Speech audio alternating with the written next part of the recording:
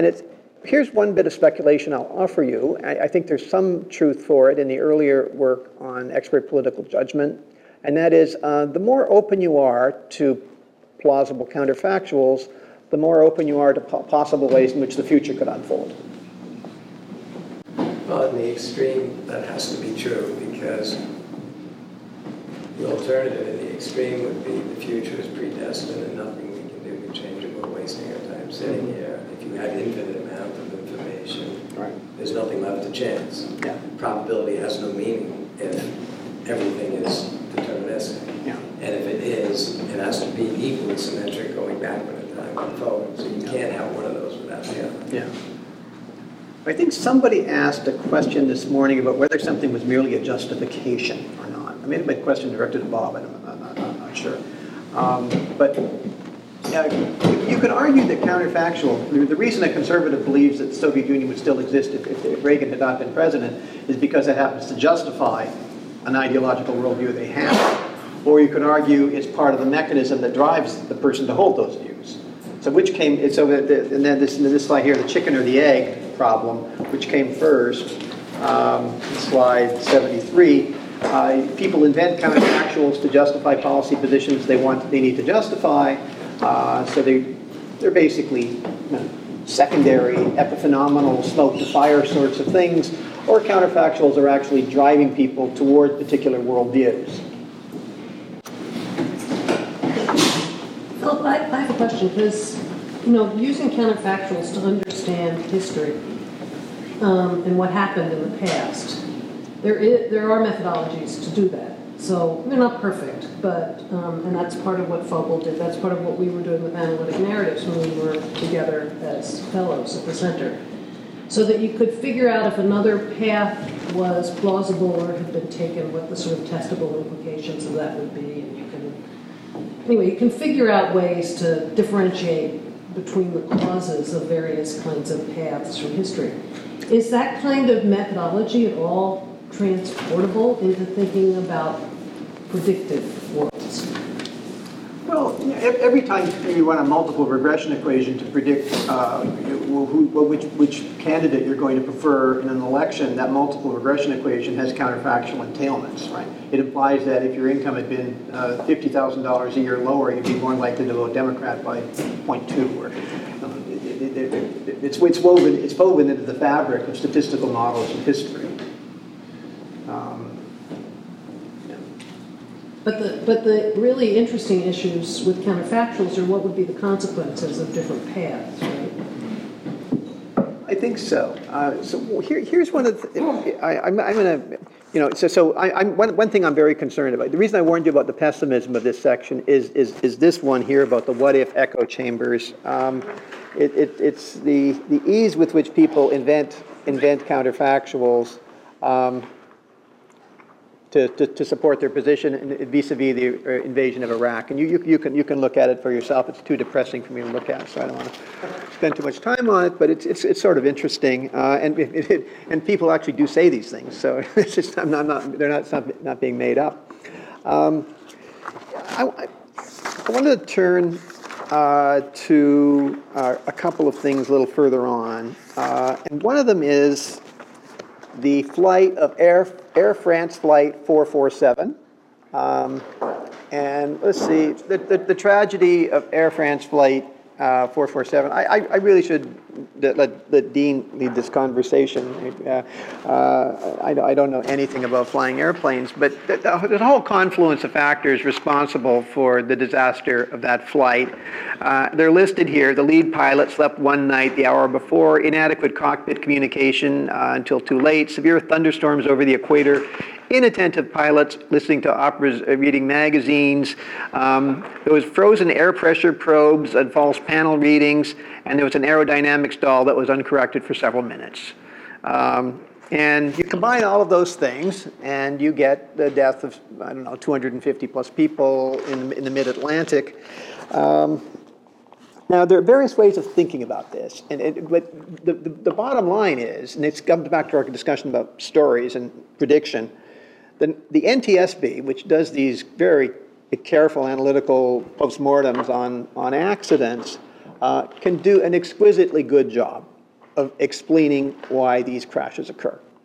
But it, of course, can't even come remotely close to predicting them. It's just, there's just a radical disjuncture between what's possible from an explanatory point of view and what's possible from a predictive point of view. So that's, I think it's interesting from that perspective.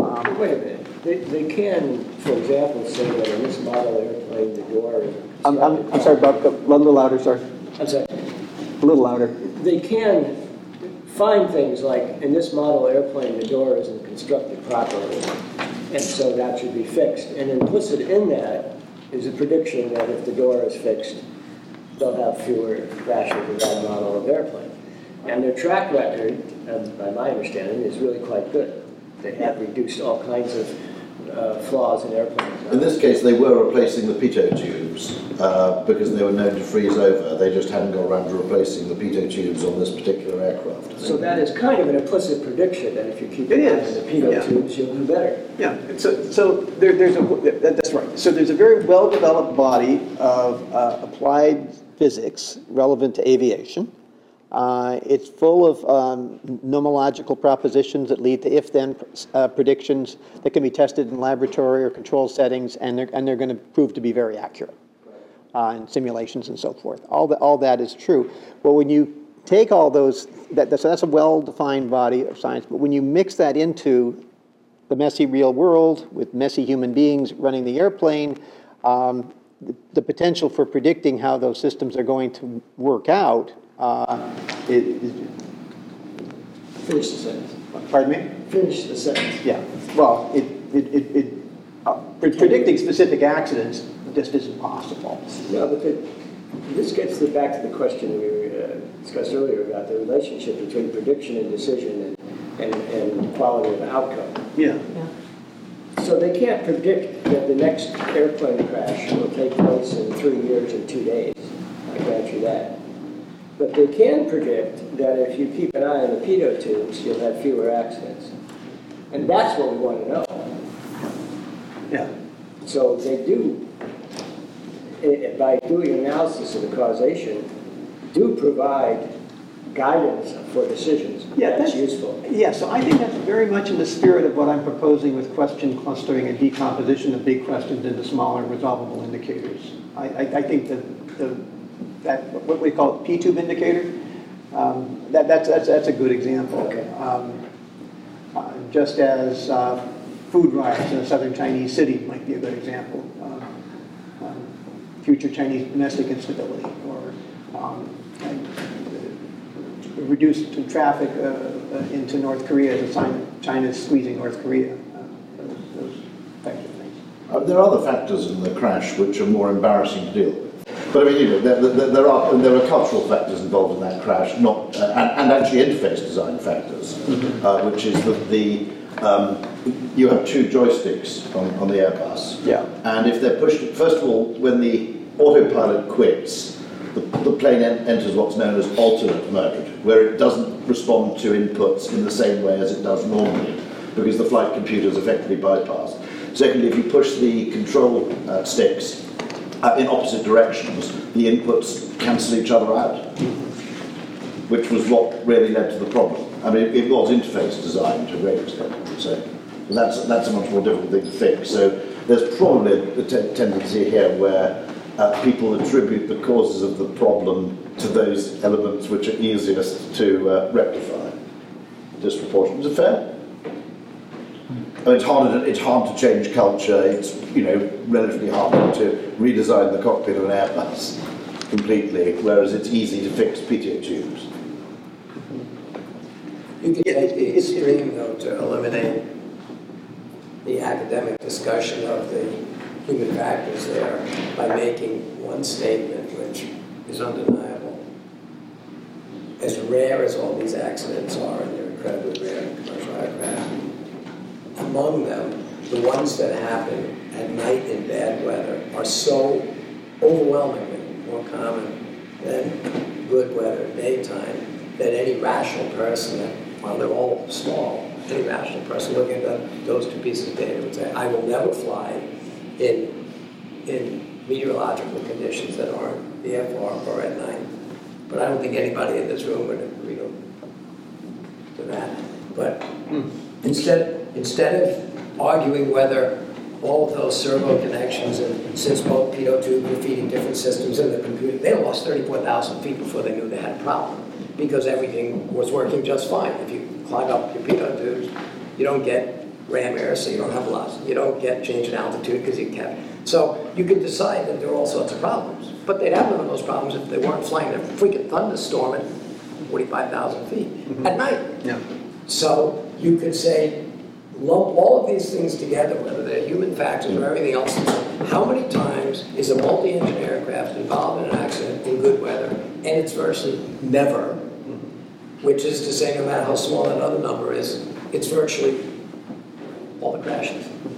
The only ones that happened in daylight are ones because you had a microburst, because there was a thunderstorm either 10 miles ahead of you or 10 miles behind you, like the one in Texas, the one in San. So the bravado But of still- not avoiding the storm it's in the equator, isn't it? You've got a particular zone. Or anywhere where you're near a thunderstorm, your probability, while it's still low, is nearly infinitely higher than if you're not. So once you know, okay, so looking at the accident in retrospect, you know the particular configuration of antecedents that experts say contributed directly or indirectly to the accident.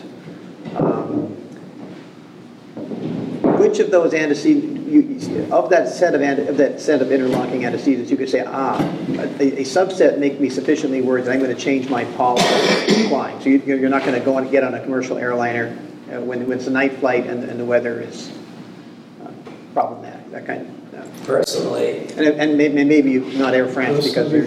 Personally, I'll fly myself when I know those conditions are around, because I will steer 100 miles north or south of that. I will do what I think is reasonable, knowing that if you stay out of really bad weather, you have almost no risk. The airlines, due to lots of things, including the arrogance of most of these pilots, and frankly, pilots are not particularly good at aerodynamics, physics, meteorology, or anything else. They're a bus driver with a big salary. And I don't want to be sitting in the back of the aluminum pit with a guy like that up front when maybe he hasn't slept. Maybe he has a other problem. That's why I fly myself. And you're wrong, too, because individual flyers are many times more dangerous than commercial passengers. That's how somebody would bring that subject up. That's because they're taking away an individual flyer who turns out to typically be the doctor who And all of 12 hours which getting all of which lessons. the average think like you do, which is that, I mean, and just like drivers feel they're safer than, 2/3 of drivers feel they're safer than average drivers. And probably 90% of individual, general aviation flyers think that they're better than average. And that, I think, is true. I think they all do. Therefore, you're wrong. Well, Feeling that you're safer flying yourself. So I'm confused about something. He's just worried about you. no, but I guess I would differ, because I was making a point about under what conditions I would fly. And that guy, even though he's got a big 300,000-pound airplane with all these engines and a crew of 3, he'll fly within 20 miles, which is what they tell him they got to stay out of a thunderstorm, and I will not. And by the way, the doctors will think I can keep my wing out of the edge of it. So I think you have to parse it down to not whether you think you have good skill or not, but do you have a set of metrics that you use? And all I was saying was, if you unlike the somewhat arbitrary ones, you could take this large amount of data, look at every single accident you've seen, and which ones are related to That's very, very good. weather and which ones aren't, and then say, why do we still have a set of rules like this? Right. I guess I see some of the philosophical conundrums with counterfactuals. But I don't Just a see. little louder, sorry. Oh, I see some of the philosophical conundrums with counterfactuals. What I don't see is what's the consequence of this discussion to how you use super forecasting and how you do super forecasting. What's the consequences of this debate toward what we do with this? I see the counterfactual discussion as a sobering reminder of how easy it is to slip into very theory-driven thinking about history that constructs your view of what did happen, what could have happened, and also structure your view of what could happen. So I think it's flowing from the same underlying mental model. I think is generating the counterfactuals and the conditional forecast. So therefore, you do what differently, or suggest doing what differently? Well, I guess the question is, counterfactual reasoning left to its own device does tend to be pretty heavily ideological. Isn't the basic idea of cause and effect based on counterfactual reasoning? That anything caused anything in history, that's sort of a counterfactual? It is, but the disciplines that have been able to make rapid progress in understanding cause and effect are the disciplines that understand why P-tubes are crucial for maintaining an aircraft. They're not, but not for understanding why World War I occurred right after the assassination of the Archduke, or why this guy Adolf Hitler happened to be associated with a concatenation of events in the mid-20th century. So I guess it's a sobering lesson. So you would conclude to do what differently too?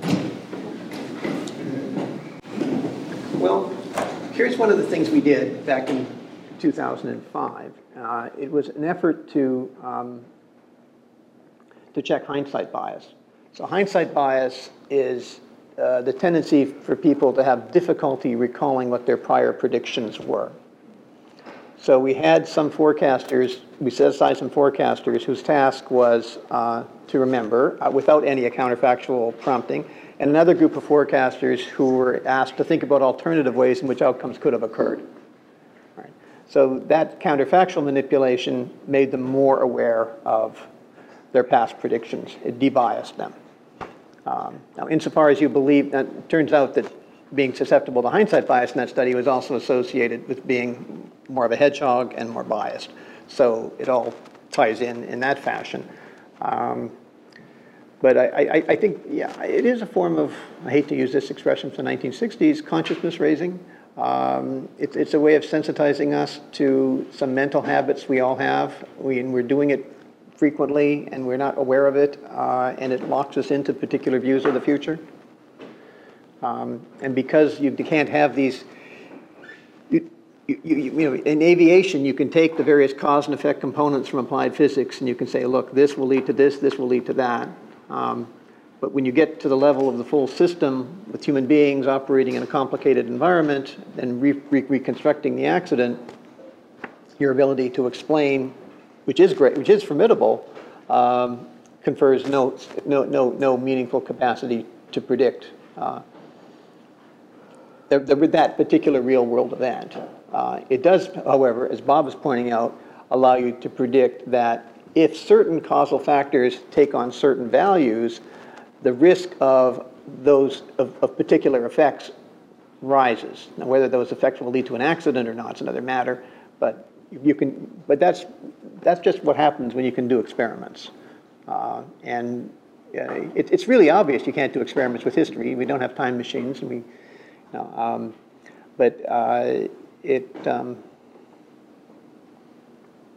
I think it's salutary to think about. So I think I have a question. Going back to, I think the Iraq one is much more complicated than the plane one because of the outcome, and the Iraq one is still unknown. Like, what would have happened if Iraq was not attacked? What is the framework would you do to assess the people who forecast? Like, let's say we're having this now and we're asking a bunch of super forecasters to come in and say what would have happened if the U.S. did not invade Iraq. How would you assess the outcome? Okay, that's one of the things I did want. Okay, so imagine that you've got super forecasters who make a prediction. Let's just take it away from Iraq for a second. Imagine you had super forecasters just prior to the invasion of Iraq, making predictions about what would happen if the U.S. invaded, and others making predictions about what happened if the U.S. did not invade. Now, then you have a group of the forecasters who are predicting on branch A. A subset of them correctly anticipate the deep sectarian conflicts that are going to follow with impressive accuracy. A subset of them do not. Would you take the subset that are more accurate on the observed branch of history and say that they were likely to be more accurate in the predictions on the counterfactual branch, even though you can't observe the counterfactual branch? I don't know. What would you do? Well, I don't think it's meaningless.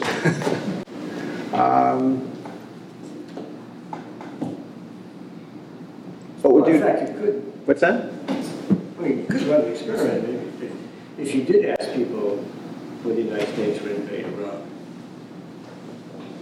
You could. And those that got that right, and those that got that wrong, could both be asked if they did invade Iraq, would there be major sectarian conflict? And then see whether the people that made the prediction about the United States were more accurate about the prediction about Iraq's future. But if you're saying to do that now and get the answer, isn't that the whole point? That he's saying because you have that You bias? can't do it now, but you Yeah, have you can't do it preceding now. an event, Yeah, another event. before that. It's antecedent, it's before an And event. I would guess that in this case, the two predictions are, one is about what the United States is going to do, and the other is about what the Iraqis, how they're going to respond. If those are pretty much based on different kinds of information, different kinds of expertise, there wouldn't be a lot of correlation. The ones that got America wrong might be just as good about getting Iraq right. But if they were very similar, like if they're both about Iraq politics, then you expect the same people that got one right would get the other right. Yeah, I would too.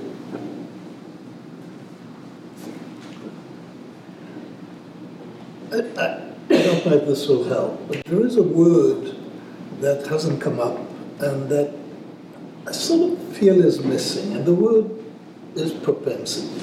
So we're talking of systems, and systems have propensities to do things. I mean, this is something that we realize.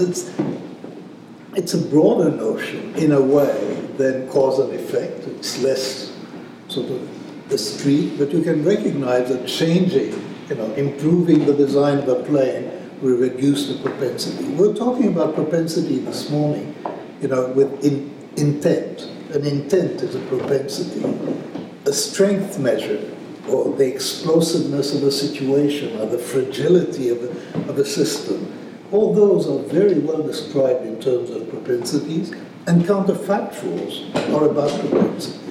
So there is really, I have always thought that there is something missing, that we ought to be developing our thinking about propensity, because this is, the concept is very intuitive.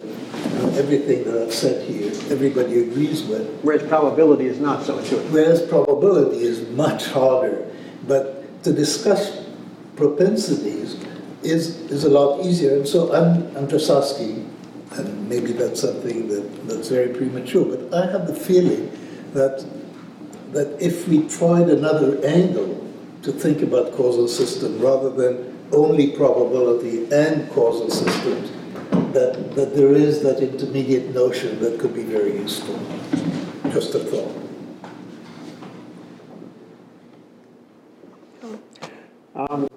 So you can run experiments in which you describe to people, say the Cuban Missile Crisis resolved on October 29th, 1962. And you can ask people, at what point did it become inevitable that the crisis would resolve peacefully?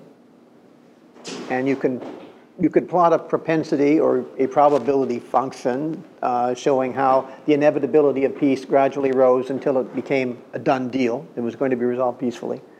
Or you could ask them the mirror image question: at what point did alternatives to the alternative, more violent endings of the Cuban Missile Crisis become impossible? Now those should be mirror images of each other. And they are roughly mirror images of each other, not perfect, but and you can also ask people, when they do these exercises, you can manipulate whether or not some of them are asked to think about alternative ways the Cuban Missile Crisis could have resolved violently. So you could describe to them ways in which a U.S. submarine or Soviet submarine, a U.S. destroyer could have collided. There are various points in the Cuban Missile Crisis where things could have escalated out of control. You can ask them to think about those. And when you do, the probabilities get out of control. They add up to way more than one. People see too much likelihood in too many scenarios. And this can happen thinking backward in time, as in the Cuban Missile Crisis situation, but it can also happen thinking forward in time when you think about multiple futures and scenarios. And you, I guess what I'm trying to emphasize here is that there are these intimate connections between how we think about the past and how we think about the future. They are derived from common mental models, essentially of propensities, causal propensities. And the cognitive biases that tend to contaminate thinking about possible pasts also infiltrate our thinking about the future. So another thing that seems to come out, I think I'm still ruminating over what Dean was saying earlier about the Air France flight. There's something about challenging assumptions that seems important in looking at counterfactuals. And so when I was thinking of what black swan event I would put, I thought, well, in 2030, we'll discover that the Chinese have had working quantum computers for the past 20 years. But that's actually potentially a counterfactual, that there's an implicit prediction that the Chinese have working quantum computers that we will probably find out is not true. But the counterfactual is also something somehow related to the black swan prediction. There's something about challenging assumptions in all of this that seems, at least in the process, it seems at least to touch the social process of forecasting. Right, and well, counterfactuals can, the Cuban Missile Crisis counterfactual could conceivably have culminated in World War III, so it could have been could have gated us into a radically different world. There are other kinds of counterfactuals that alter other landscape features of our world that are disturbing, like imagining that the United States doesn't successfully secede from Britain, or the other big counterfactual thought experiment, a series of counterfactual thought experiments that we actually ran on historians had to do with the rise of the West. At what point in history did it become inevitable that a relatively small number of Europeans would achieve geopolitical dominance? And there again, you have lots of animated debates, including E.H. Carr's line about sore losers. I mean, there are a very popular counterfactual in China right now is what the Admiral Zheng He and the fleet that which dynasty was it? Was it the 14th century or the 15th century? The one that went to Africa. I'm sorry? The fleet that went to Africa. Yes, the fleet that went to Africa. Yeah. Right. Star Raft. Right, but they dismantled the entire fleet, and they decided they didn't want. But it was a really formidable fleet, and they had very considerable power projection capabilities. So so certainly much more formidable than the Spanish and Portuguese ships that were shortly thereafter starting to sail through the Pacific.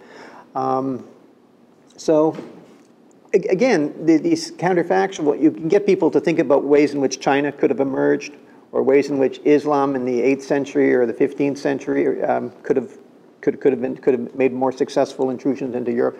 These are counterfactuals that have a lot of cultural resonance in other parts of the world. Now, E.H. Carr was dismissive, right? He called it the sore loser history, but they are popular and they're tenacious. And Caliphate. Pardon me? The story of the Caliphate. Yes. Yeah, example. Right. Yeah.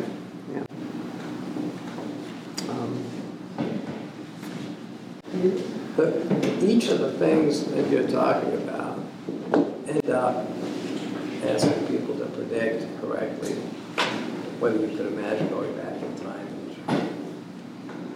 Some specific event that in itself is so specific, you're never going to get the advantage of doing it multiple times. which is inconvenient when you're trying to use probability. But back to the airplane one, where even those accents are very, I was sitting there trying to think, are there certain kinds of events that have the same human versus other propensities that happen at a large enough scale and maybe happen in different environments, different enough to do multiple separate experiments, but close enough that you can take out, like for instance, car accidents. There's 42,000 people get killed every year, pretty reliably, plus or minus 1,000, last 15 years, a million animals. But it's well known, you should check the number, I think it's 3/8. It's either a third or 3/8 of all fatal car accidents in the United States, at least one of the drivers was drunk. Now you wonder, how can it be that we allow people to drink and drive?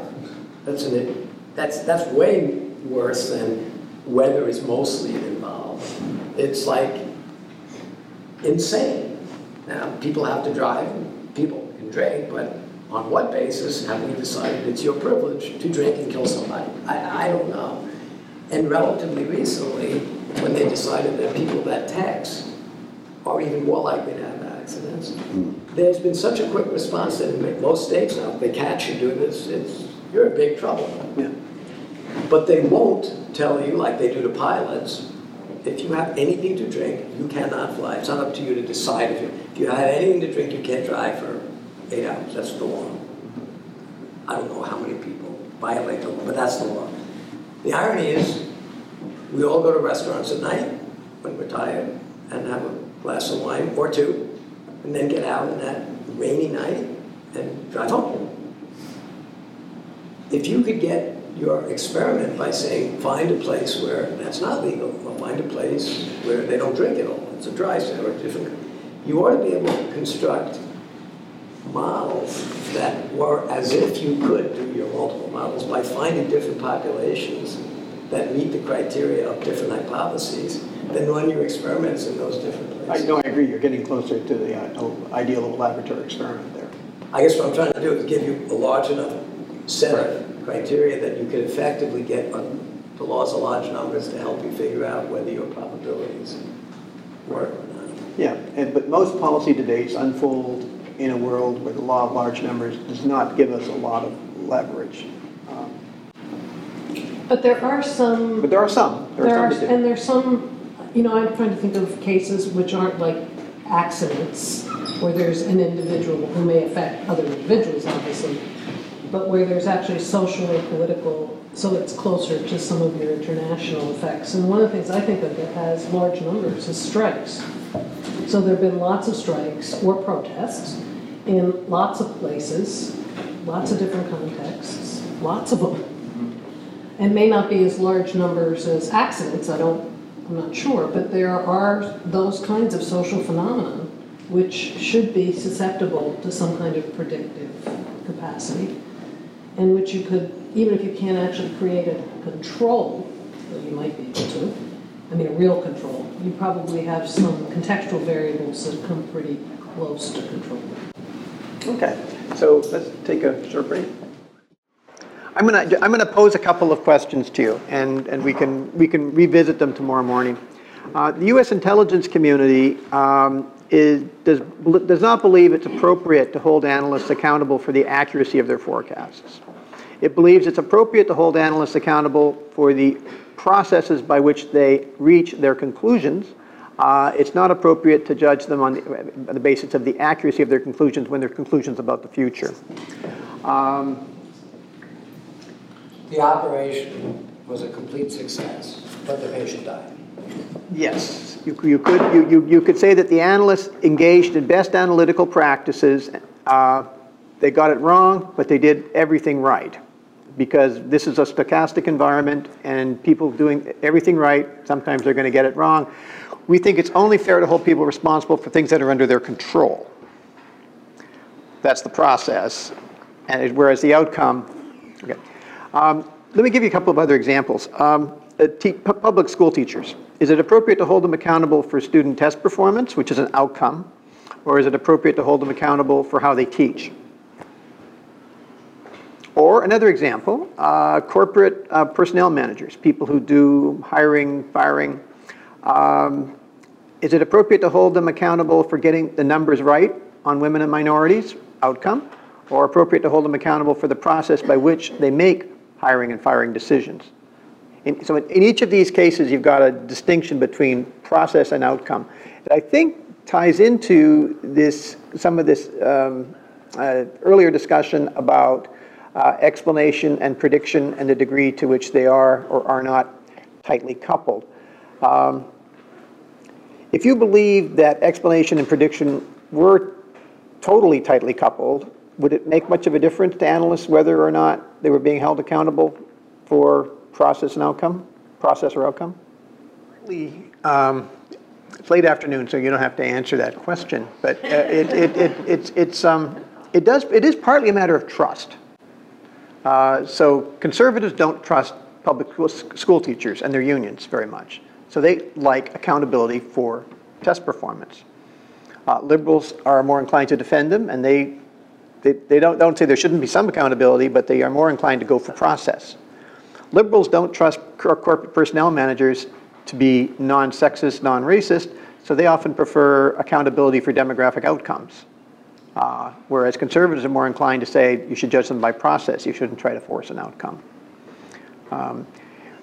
With intelligence analysts, it's somewhat murky whether people break in favor of process or outcome. And of course, it's not a dichotomy. You also have hybrids. You have process and outcome hybrids. And many companies actually do embrace hybrids of various sorts. But are you interested more in super forecasters, or are you interested more in super explainers?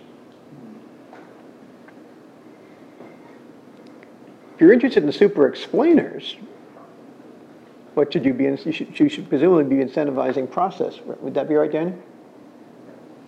Well, the intelligence community is pretty funny because I'm sorry.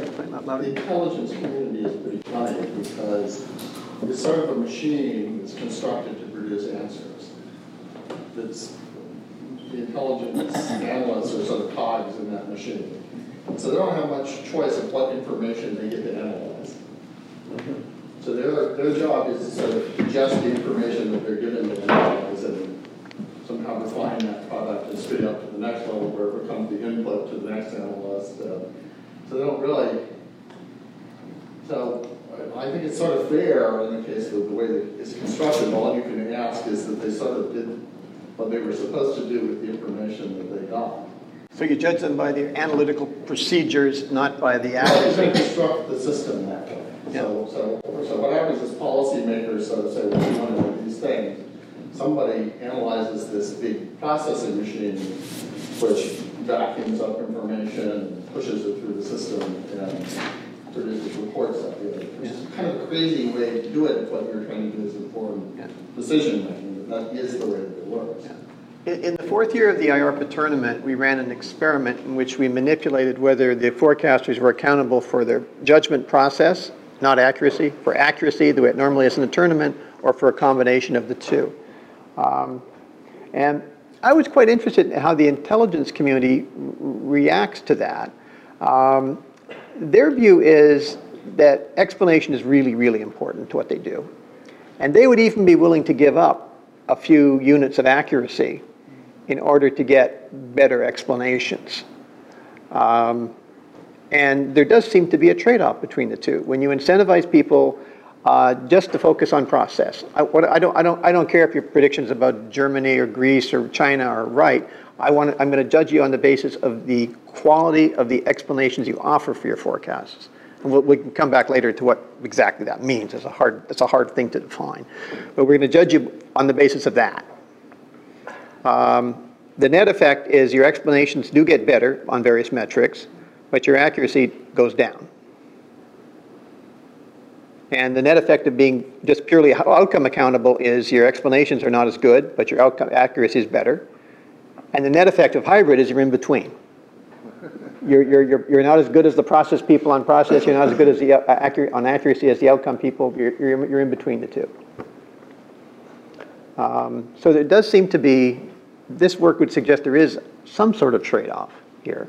Now, should there be a trade-off? I mean, you would think if in an ideal world, in an ideal situation, surely good explanations and good forecasts, incentivizing them should be mutually reinforcing, not somehow distracting. But for reasons that I do not fully understand, the world doesn't seem to work that way here. So part of it is because of the fear of the intelligence agency actually being overly responsive to the desires of the customer.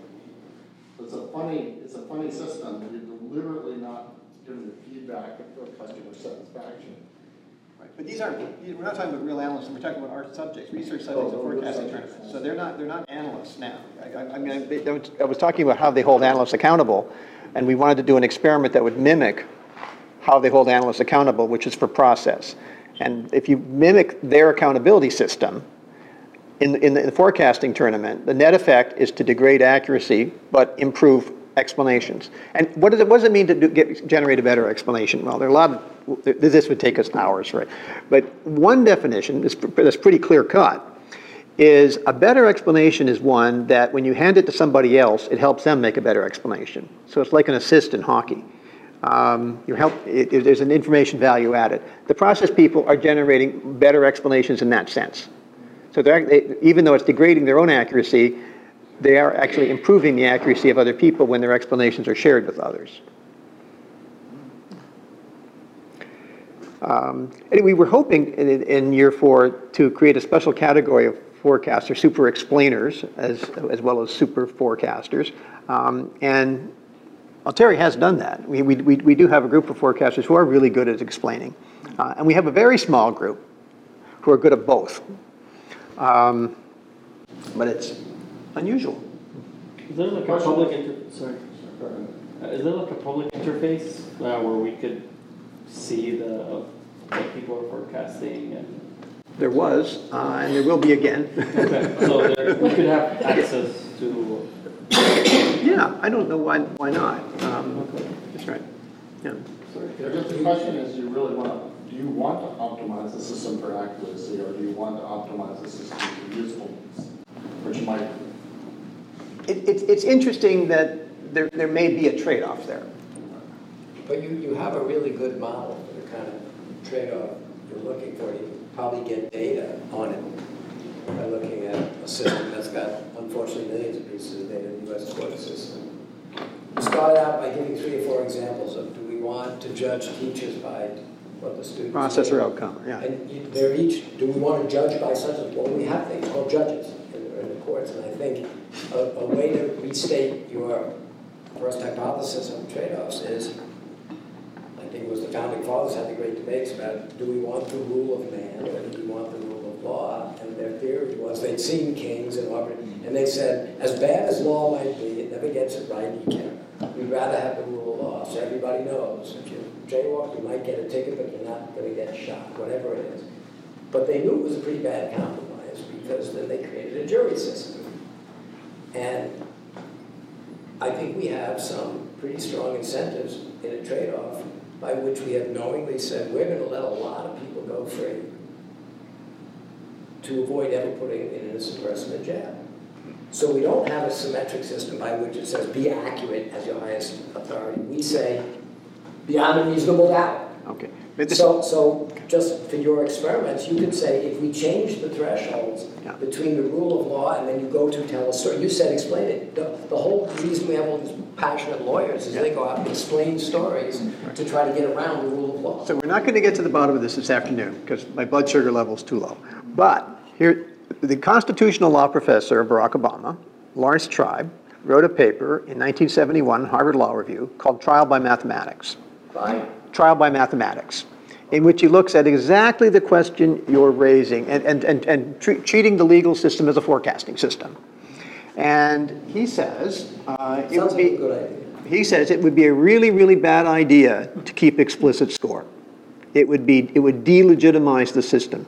You don't want a specific trade-off rule that we're going to give up 9 innocent, let 9 guilty go in order to. Well, let 9 guilty people off in order to avoid convicting 1 innocent one. You don't want the false positive, false negative trade-offs to be explicitly spelled out. You want vague verbiage. You want beyond a reasonable doubt. And that's it's kind of rhetorical shock and awe. You want the masses to bow and to accept the legitimacy of the system. You don't want them wondering, hey, why that number?